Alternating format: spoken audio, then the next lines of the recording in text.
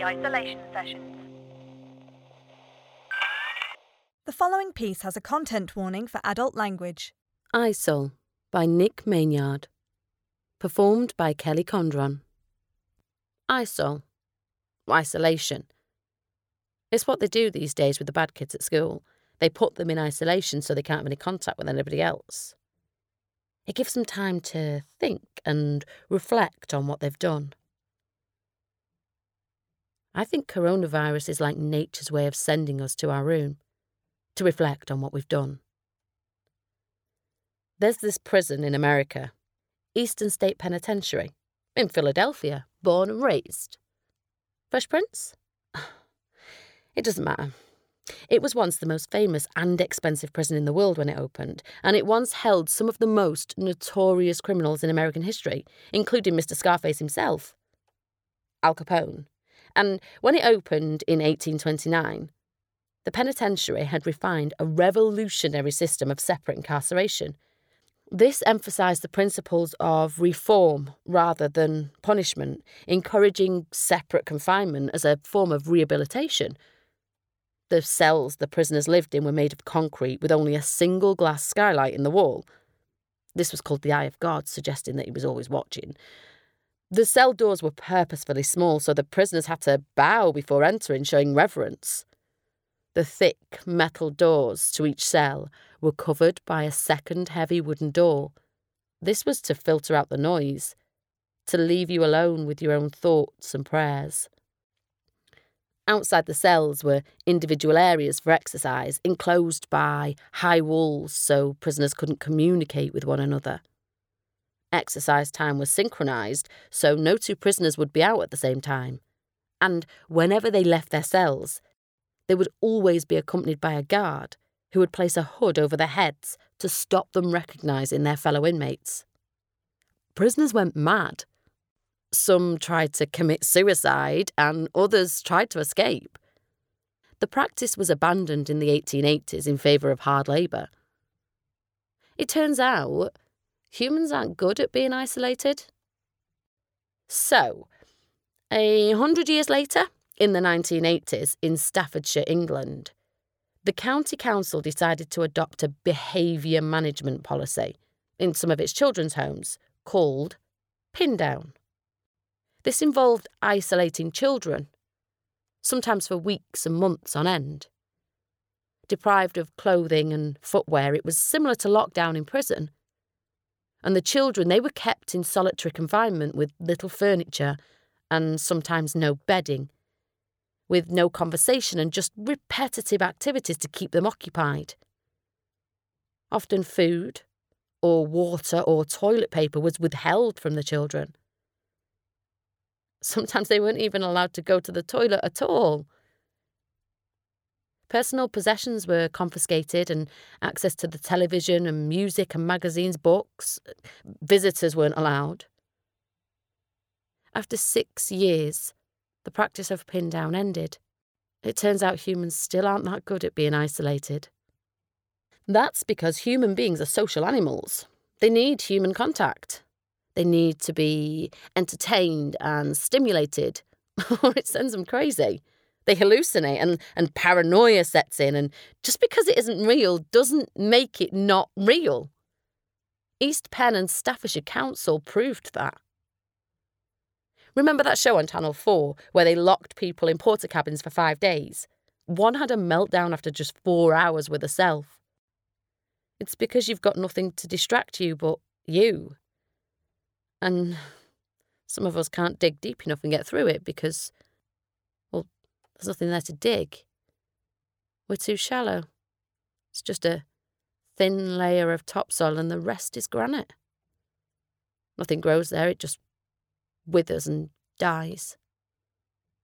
The Hermit is the 9th tarot card in the major arcana. It depicts an old man carrying a staff in one hand and a lit lantern with a 6-pointed star in the other. When this card is drawn, it suggests a period of introspection, a time to look for answers within. Reversed, it's a card of withdrawal. Exile, sadness. In the old days, religious prophets went into the wilderness to live like hermits, to contemplate their souls. Elijah, Elisha, John the Baptist, Jesus, the Buddha, all taking stock of what they had and what they'd lost. Thinking about who they were and what was important to them. Alone with yourself, you soon realise having a sharp mind isn't necessarily a good thing. Not like this, not with nothing to occupy it. It just ends up turning on itself, harming, overthinking to a point of complete psychosis, thinking about what you've done and what you haven't done and what you'd like to do and what you didn't do and the things you'd change and how that would have, might have, should have, could have changed you. I spent my life purposefully running so this wouldn't happen. I made it like this. There is nothing in my life that I can't walk away from or run away from. There's nothing in this room that I can't fit into the back of my car and drive away with. I have no possessions as such, no photos, no holiday albums or boxes of memories stored under the bed for when I'm old. It's monastic. I go out to get away from the emptiness of it all. I party until I can't remember how lonely it all is, and then I come back and I do it all again. My life is filled with nothing of any real worth. I could say it was because my mother was or my father wasn't, but ultimately it is me that has done this. I am responsible for the way that I have become, and tomorrow and tomorrow and tomorrow. The sun'll come out tomorrow, so you've gotta hang on till tomorrow. Come what may, tomorrow, tomorrow. I love you tomorrow. You're always a day away. And before you know it, you're too far away.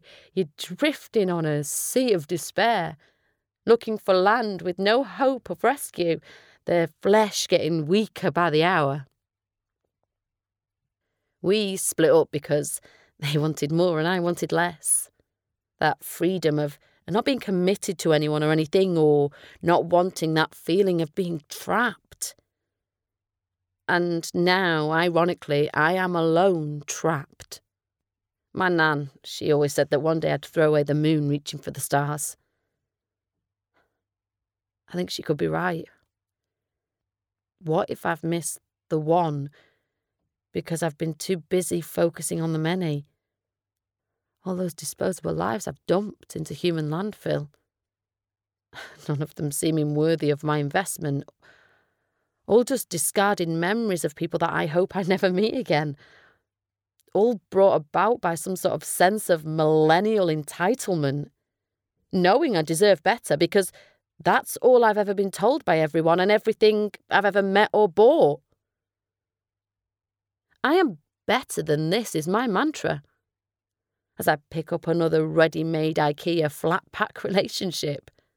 I don't bother with the instructions. It's not my fault it's not going together easily. This should be intuitive, right?